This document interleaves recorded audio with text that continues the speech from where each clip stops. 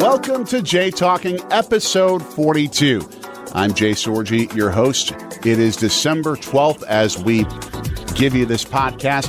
Tell us what you think about what you're hearing on the podcast. The letter J, S-O-R-G-I, is the Twitter handle. The letter J, S-O-R-G-I. Give us your opinions on what you're hearing, what you'd love to hear on this podcast as well. Coming up later, we're going to have the host of the Doug Russell Show. It's a guy named Doug Russell, whom I've had the gift of working with for a couple of decades at times here at WTMJ. He is the host of the Doug Russell Show on 94.5 ESPN FM from 6 to 8. You hear him a lot on WTMJ still as well. We dive into how to fix college football. The college football playoff system has many things that need to be improved still, even with the current four-team system. There's a proposal out there with the idea of expanding from 4 to 8 teams. We dissect it. We give our opinions on how to fix it. It may not be a perfect solution, either this solution or what we come up with, but it's about advancing the discussion. Right now, first, we're going to give you a bit of an update on what to look for when it comes to the Green Bay Packers and their playoff hopes. We're going to try and make this as simple to digest as possible and what it's going to take to get them a playoff berth and much more to get them in position for a chance at a playoff run. But the first step, you cannot take the capital, as they would say in war, until you take the castle. You can't take the castle until you take the beachhead. The Green Bay Packers beachhead is possibly attainable this week by earning a playoff berth, and they could clinch a playoff berth by about 6:30, 6:45 p.m. this Sunday evening. Two things have to happen for that to occur. One, ain't going to be easy. The Green Bay Packers have to beat the Chicago Bears. What, you say? It's not going to be easy? These are the Chicago Bears, after all. This team that's got this sorry offense. Mitch Trubisky, their quarterback, he can't hit the broadside of a barn if it was 10 feet away. Forget that idea. The Bears are 7-6. They come in as one of the hottest teams in pro football. They've won 3 straight games. Mitchell Trubisky in those games has played like the Chicago Bears had hoped for him to play when they drafted him number 2 in the NFL draft a couple of years ago. He's actually producing like that in these recent weeks. And the Green Bay Packers have not been on all cylinders. The Chicago Bears have. Wayne Larrivee talked about this in the play-by-play podcast that he recorded earlier today. It's not about who you play. It's about when you play them.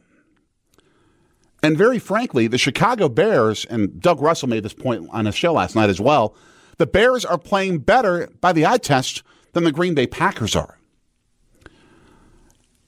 Yes, I know the Green Bay Packers are a 10-3 football team, but they've been doing it by gutting out victories with performances where they haven't shown their talent to the best of their ability. They've been beaten in terms of overall performance, play-by-play, but have found ways to win games on the scoreboard. They've been out-talented. They've been out-skilled, but they're finding ways to win. And if you look at the sample set of their last 5 games, 3-2. In the 2 wins, they got boat raced by San Diego and by San Francisco. And in their 3 wins over Carolina, over the Giants, and last week over Washington, they didn't perform like a playoff contender to any stretch of the imagination. They were workmanlike, they were gutsy, but they were not polished. Against the Chicago Bears defense, which only lets you score 10 points in the season opener, you'd better be polished. Against this current Bears offense, with a quarterback playing to the level of his talent the last 3 weeks, if they're performing at that level, you better be polished. Otherwise, they can come in and beat you. That's step 1, though, for the Green Bay Packers to do that. To get to the playoffs, that's the first piece. Kickoff at noon, 9 o'clock coverage time coming on WTMJ on Sunday with WTMJ opening drive. That's step one. Step two, if the Packers win, all eyeballs head to Jerry World. Green Bay Packers fans will be doing what's for so many of them is a loathsome thought. Rooting for Jerry Jones's Dallas Cowboys to beat the Los Angeles Rams. They're 7-5. They're also a team on the rise. They kicked Seattle's behind last Sunday night. They're getting hot. But if Dallas finds a way to beat them and the Packers get their job done against the Chicago Bears, the Packers eliminate both the Bears and the Rams from overtaking them in the race for the playoffs, and they clinch themselves their first playoff berth in 3 years.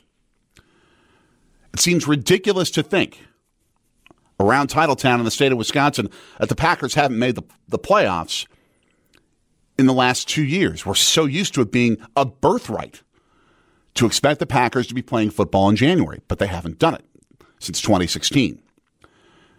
Now's their shot. First, taking the beachhead. Then, it's taking the castle. That means clinching the NFC North. That means for the Packers to do it, they have to win 2 of their final 3 regular season games.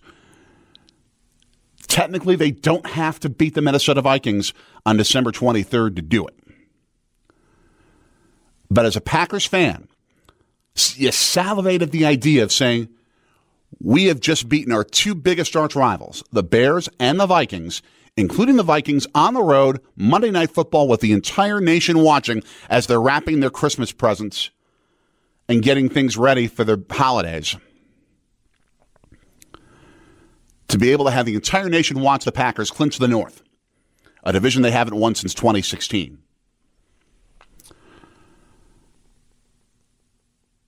And then comes not just taking the castle, but taking the land surrounding the capital for the Packers. And something that I think they absolutely have to have if they want to have any shot of getting to Super Bowl 54. They got to get home field. They've got to get at least a first-round bye. And they're in position to do it. They've got a direct route. All they've got to do, easier said than done, but all they've got to do is win their final 3 games. Sunday against the Bears. A week from Monday at the Vikings. And then December 29th at the Detroit Lions. You do what you are supposed to do in those 3 games, you get the first weekend of January off. You don't have to play until the conference semifinals, the divisional playoffs.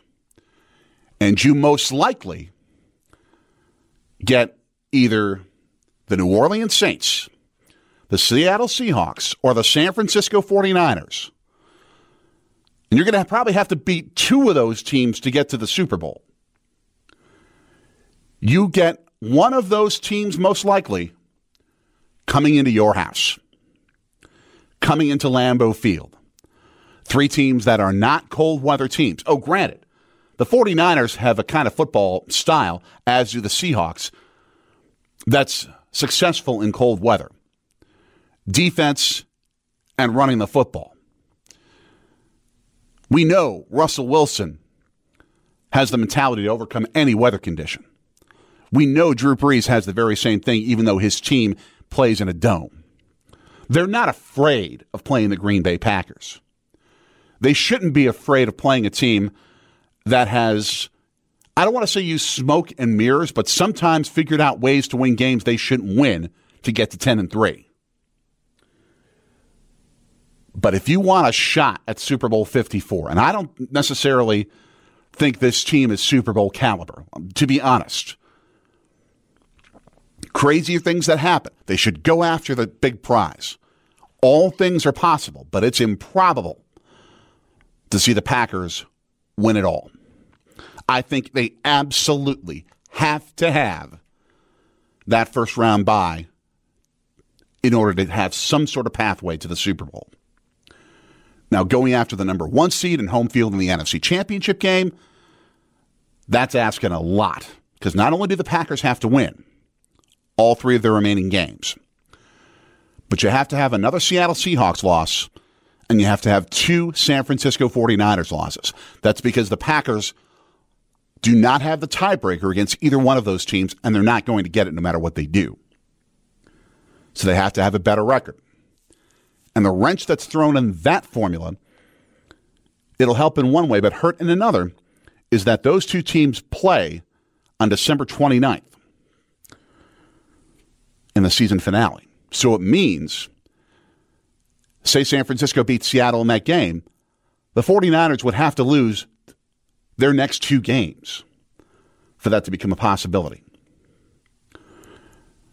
Or say the Seahawks would have to lose at least one more game before that matchup on the 29th, and then have San Francisco lose twice with one of those games to Seattle. The odds are ridiculously against that scenario happening. Your best realistic shot is to win out, get the number 2 seed, get one of the top teams in pro football coming to your house the second weekend of January in freezing cold weather.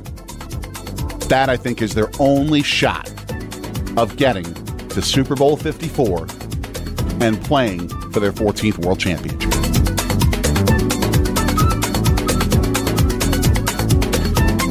Now we bring in Doug Russell as we are about to embark upon the portion of a college football season that is pretty much the longest break of the year, sans the Army-Navy game.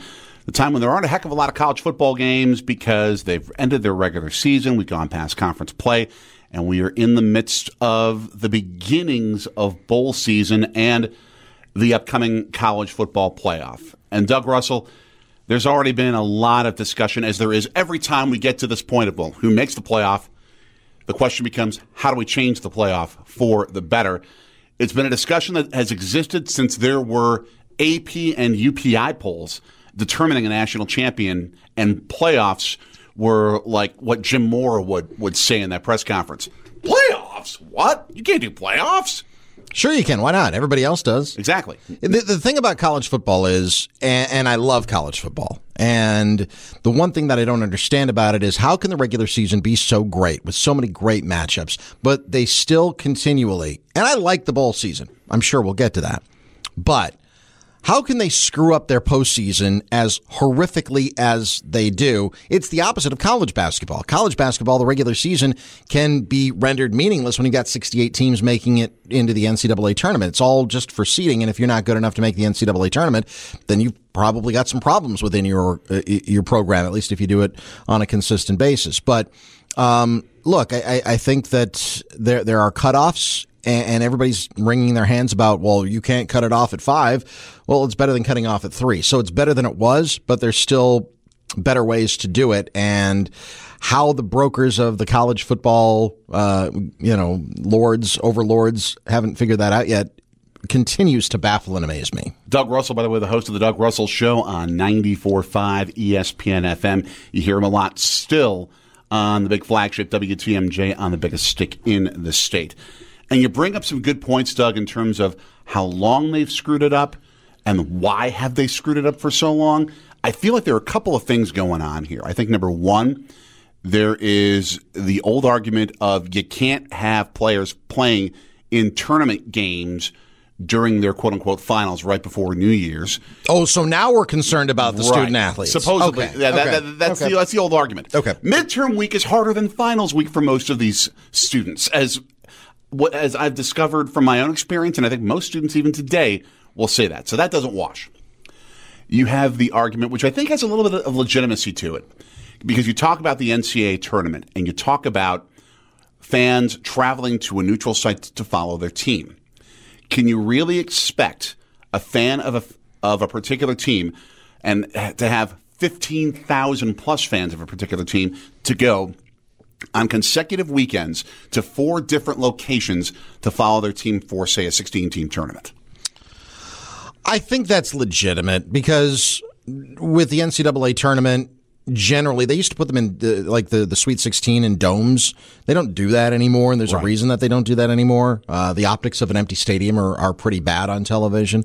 So I get some of the arguments against it. I also understand the arguments that you don't want to have players play in 14 college football games. Number one, I'm with it to a certain extent. It's not seemingly as much of a problem. I don't know why. But for whatever reason, there's less hand-wringing in Division I FCS, Football Championship Subdivision, Division II, Division III, et cetera, et cetera. For example, when Whitewater or Oshkosh go play in the Stag Bowl, they play, 5 extra games or something ridiculous like that? It's about a 16-game season over there. Yeah, and it becomes that. So it happens in every other level as opposed to the Football Bowl Subdivision, FBS. So look, there's just a better way to do it. I think you should cut it off. I don't want a 16-team tournament. I've seen so many different, all of the bowls should be one big tournament and they should play off. No. If you cut it off at 9, I think you eliminate every argument, because if you're cutting it off between 8 and 9, the NFL cuts it off between 6 and 7 in the AFC and in the NFC. And sometimes there are teams that have the same record. One makes the playoffs and one doesn't. Go back to 2010. The Packers were 10-6. They got into the playoffs because of a tiebreaker. That happens. So that's football. But if you cut it off at 8, I think you eliminate every possible argument that you could have that somebody deservedly got, who deserved to get into the college football playoff didn't get that opportunity, because you got the Power 5 conferences. You got it. To me, if you cut it off at 8, then you have the possibility for a couple of at-larges and the possibility for other teams to play their way in. And as a matter of fact, there has been a recent report stated that that's exactly what college officials are debating and discussing right now, the idea of actually implementing an 8-team playoff. A reporter out of New York by the name of Ross Dellinger reporting that they want to do the 5 Power 5 champions. They want to have 2 at-larges. They want to give one group of 5 conference champions. See, I think that's crap, by the way, the group of 5. If you earn your way in, great, but I don't think it should be automatic. If, for example, a Boise State goes 13-0 and they've earned their way in, I have no problem with that. That's fine. But if it's just held out there for any group of 5 as opposed to the Power 5, no. I think you've got to still pass the eyeball test. I don't have a problem with 3 at-larges. I think every Power 5 champion should get an automatic berth, and then you have 3 at-larges. And it could go, look, if there's 2 group of 5 teams that have earned their way in, say it's Memphis and Boise State. I'm just picking 2. Sure. I know Memphis is going to the Cotton Bowl this year, so they've had a really good season. So if it's Memphis and Boise State, and Boise State's always been good, so that's the reason that I use them. If they're both 13-0 and they've both earned their way into the college football playoff, I have no problem with that either. Here's the question that I have when we get to you've proven that you've earned your way in, is that, and I think you can look at it on multiple sides. When you have these group of 5 teams that have played so well, won their conference, like a Memphis, like a Boise State, they each have 1 loss this year, but they haven't had the chance to play teams as high quality as your 3 supposed at-large teams that you would look at that might come from a Power 5 conference. They haven't played, for example, if you had just the 3 Power 5, I think Wisconsin would get in. Memphis hasn't played Wisconsin. Sure. They haven't played a team like that. They don't necessarily have that proof to be able to show. Neither does Clemson. Belong. Who's Clemson beaten? Number 25, Virginia. That's about it. Yeah, that's about it. Yeah. So, you could say the same thing about a Power 5 conference team that, Dabo Swinney complains about incessantly. Well, we haven't played anybody. Well, you just admitted that you haven't played anybody. So that's why when you look at the SEC, that's why they get more recognition. The Pac-12 was really good this past year. The Big Ten was pretty good this past year as well. I think there's an ebb and flow. I don't know. The ACC can go up and down. There can be some teams that will emerge and challenge Clemson in coming years. So I think it changes year to year. So there's a lot of nuance there. And I think that there has to be, to your point, I understand what you're saying about, Boise State and Memphis. They haven't had the opportunity to play each other. But if they both have 1 loss, as you mentioned, they haven't played each other though yet. Right. Either. So maybe that's an opportunity. This is where I would say, and I'll first say this, I'll qualify this first with, I had always been a proponent of just conference champions, no at-larges, let the regular season become part of the playoff, or LSU-Alabama in early November becomes a playoff game, so it becomes even more important, as an example. I think it's already kind of a playoff game, though. It's a de facto playoff game. Right. Isn't it? To an extent, but it officially becomes one. So do your conference championship games officially become a de facto playoff game. I've softened my stance on that. Good, because I don't agree with you. I didn't think you would. I've gotten a lot of battles on social media because of it as well. Here's what I would do in making one alteration to the 8 idea that you have. You would have a sort of wild card round, or you would have 3 P5 non-conference champions, your 3 at-larges, playing the top 3 of the group of 5 champions. Yeah, but then you're cutting it off at, 11? It seems weird. It seems weird. But the idea being, you know what? Those group of 5 champions haven't played anybody. Let them play someone who otherwise would make an 8-team playoff. Then you're adding more games to the college football schedule, which I don't think that they want to do. Oh, well. No, I'm just saying. I mean, but if you're saying, let's say Wisconsin and Memphis, for example. I know Penn State's playing Memphis in the Cotton Bowl, but let's say Wisconsin because they were ranked higher. So then Wisconsin would have to play Memphis. Mm-hmm. If Memphis wins, for example, then they would have to play another game, potentially the Rose Bowl, potentially. Right. And then they would have to play another game on top of that if they keep winning. So you're adding three extra bowl games on top of what Memphis would otherwise play. I don't think there's an appetite for that, in my opinion. I think there will be some who don't for reasons that you state. I think there'll be some who do because I think you give that opportunity finally to have the test. Do you belong? I think that gives them the head-to-head chance. I think, for example, you play that game in mid-December at the higher-ranked school's campus because you're not going to get someone traveling 3 or 4 times to follow their team. So then Wisconsin has to play in the Big Ten championship game. Mm-hmm. They have to play a play-in game. Then they have to play their bowl game, and then potentially they have to play a championship game. That's a theoretical possibility. I don't think there's an appetite for that. I don't think that's a workable solution. Okay. What I will say, regardless of whether you go with the 8-team format that you're talking about or my weird with a purpose 11-team format, is to cut down on the travel that fans would have to make. And because right now they're talking about this 8-team playoff with a round before the semifinals, which is what they currently use, and have it at X locations sometime in December, is that you make the quarterfinals your New Year's Day bowl games.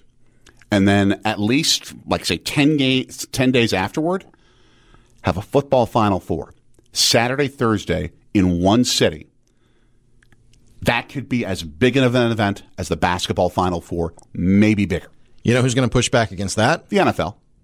Well, moreover than the NFL, you know who else is going to push up against it? The bowl games. Of course. Because the bowl games, they are already... Look, when we were growing up, you and I are not that far off in age. Growing up, New Year's Day was the Rose Bowl. It was the Pac-10 against the Big Ten. Now it's the Pac-12, but the Pac-10 against the Big Ten back in the day. And there was snow on the ground here. It was always cold. Sometimes there was a blizzard going on. But then you turn on the Rose Bowl, and it's sunshine, and you got the mountains in the background, and it's still sunlight out. To me, that's special, and it's still special when I watch the Rose Bowl on television. It's dark outside here, still light out on the West Coast, and that game meant something. Was there a bigger football game in the state of Wisconsin than the 1994 Rose Bowl? Of course not. It meant everything. In the grand scheme of things, it didn't decide a national championship, but it announced to the world that the Wisconsin Badgers were going to be a force again. Now the Rose Bowl is kind of an afterthought, which is unfortunate. That's who you're going to get a lot of pushback from the bowl games and how diminished their importance is going to be, not only in perception, but also in reality. I think you can, first of all, give each of them of those 4 sites a carrot and say, okay, you're going to rotate once every 4 years hosting that football Final Four. You're also going to be the announcement of the very start of the biggest tournament there is in college football, and it becomes a critical piece to what's going to decide a national championship. With either one of our formats, whether it's the 11-team that I'm suggesting or the 8-team that you're suggesting, for example, The Rose Bowl could go back to a Big Ten, Pac-10 matchup every time if they want. They could say, hey, in such a formula. And I would prefer that. Yeah. In the 18 format, I would prefer that because, again, the way that you've got the rotation right now, in my mind, Ohio State should be in the Rose Bowl playing to advance. But because they have the New Year's Six where they have the rotation that they have right now, Wisconsin gets the consolation prize. Right. The Rose Bowl should never be a consolation prize in my mind. Agreed. Which is why I think if you have a football Final Four and the Rose Bowl becomes a quarterfinal, it can have Big Ten, Pac-10, and it means something every single time out. It'll mean more every time out to the Big Four bowl games than it would if you have the current format of just 2 semifinal games, and the Rose Bowl is a semifinal once every 3 years. Yeah, look, I see what you're saying. I understand, the format. The biggest problem that I think I see with it, though, is the adding of up to 4 extra games for kids that aren't getting paid. That's a whole other discussion. I know it's a whole other, but it is, but it isn't. I mean, you got guys like, for example, Michael Pittman. It was a big deal when he came out this week and said, no, I'm going to play in the Holiday Bowl for USC. He's a senior. He's going to the NFL, had a fantastic season. And it was a big deal when he said, I'm going to play one more game. I'm going to play that bowl game. It was a big deal when Jonathan Taylor said, yeah, I'm going to play in the bowl game, even though we all know that he's not going to come back for his senior season. So if you're going to add, you're going to add the one game. Then you're going to add another game. Then you're going to add another game. Then you're going to add another game. There are going to be kids that say, you know what? I'm going to the NFL and I've played. I've done what I can do. I'm out. And that I already don't like it when kids skip that bowl game. I hate it. I think it's the worst trend that we've seen in college football. If you start something, finish it. Don't quit on your team. And that's what they're doing. They're quitting on their team. And I hate that. But if you're going to tell them that they have to keep playing game after game after game after game and exposing themselves to injury game after game after game after game, there's going to come a breaking point where they're going to say, look, I've done all I can do. I'm out. Good luck. And I'm going to go get paid in the NFL. But the only teams that go through the ultimate potential 17-game gauntlet of that season, it would be a team playing for a national championship. Right. Which is makes it worth it to them? And I think it would be. Why? Being part of the national championship. Sure. I mean, okay. But right now, I think that it's already a big ask to have them play in the conference championship game, the bowl game, and then another championship game.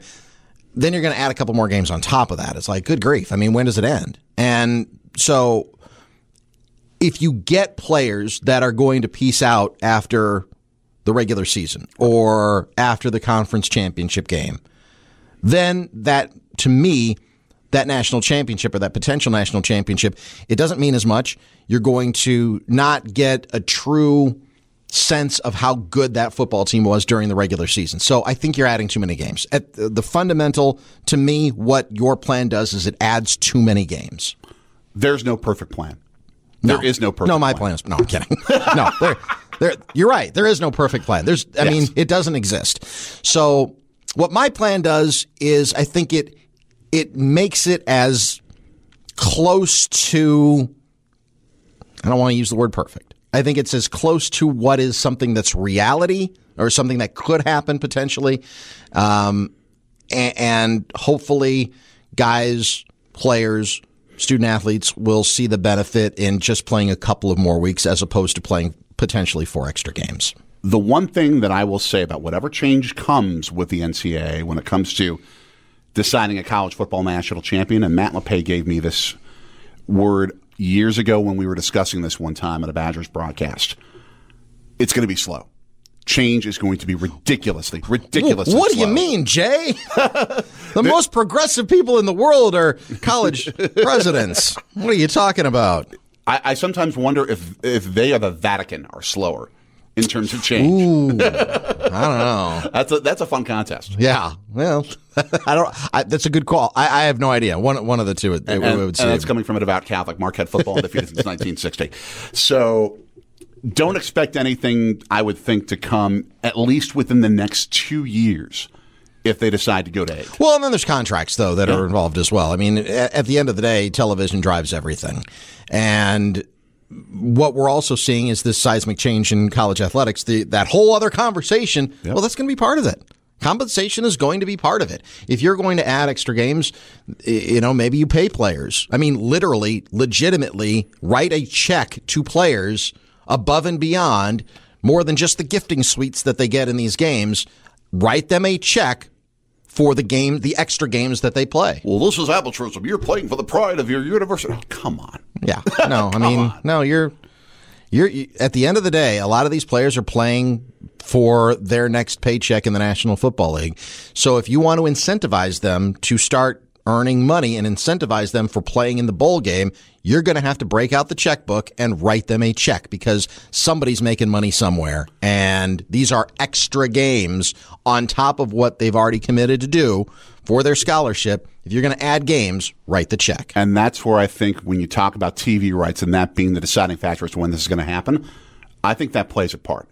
Because I think the television rights for such a championship tournament would make the kind of money that they're putting into what they currently have for the bowl system and for the four-team championship playoff, it'll be minuscule. Yeah. You know that the networks are going to pony up massive cash. So then you write a check to every player for $50,000. Exactly. Yeah, I mean that's fair. That's completely it. Fair. Yeah, I mean, but that means that $50,000 for 100 players on the team. Yeah, that's what I'm saying. Exactly. That's what I'm saying. $5 million, and they will easily be able to come up with $40 million or $55 million in whatever system we would come up with. Absolutely. I think that's look. If you want to add stuff, great, but these athletes deserve to be compensated for it. Boom. Doug Russell, the Doug Russell Show, 6 to 8 on 94.5 FM ESPN, often heard on WTMJ. Packers coverage starting at 9 o'clock Sunday, as a matter of fact, with WTMJ opening drive, and you'll hear this dude across the desk from me. And Bucks shoot around, and occasionally on Brewers Weekly, and I'm with Steve Scafidi. Yeah, no, I joke that I changed jobs but didn't have to change desks. No, I'm still on TMJ. He is the great radio multitasker, Doug Russell. Thanks for chiming in. Absolutely, it was a fun conversation. Thanks, Jay.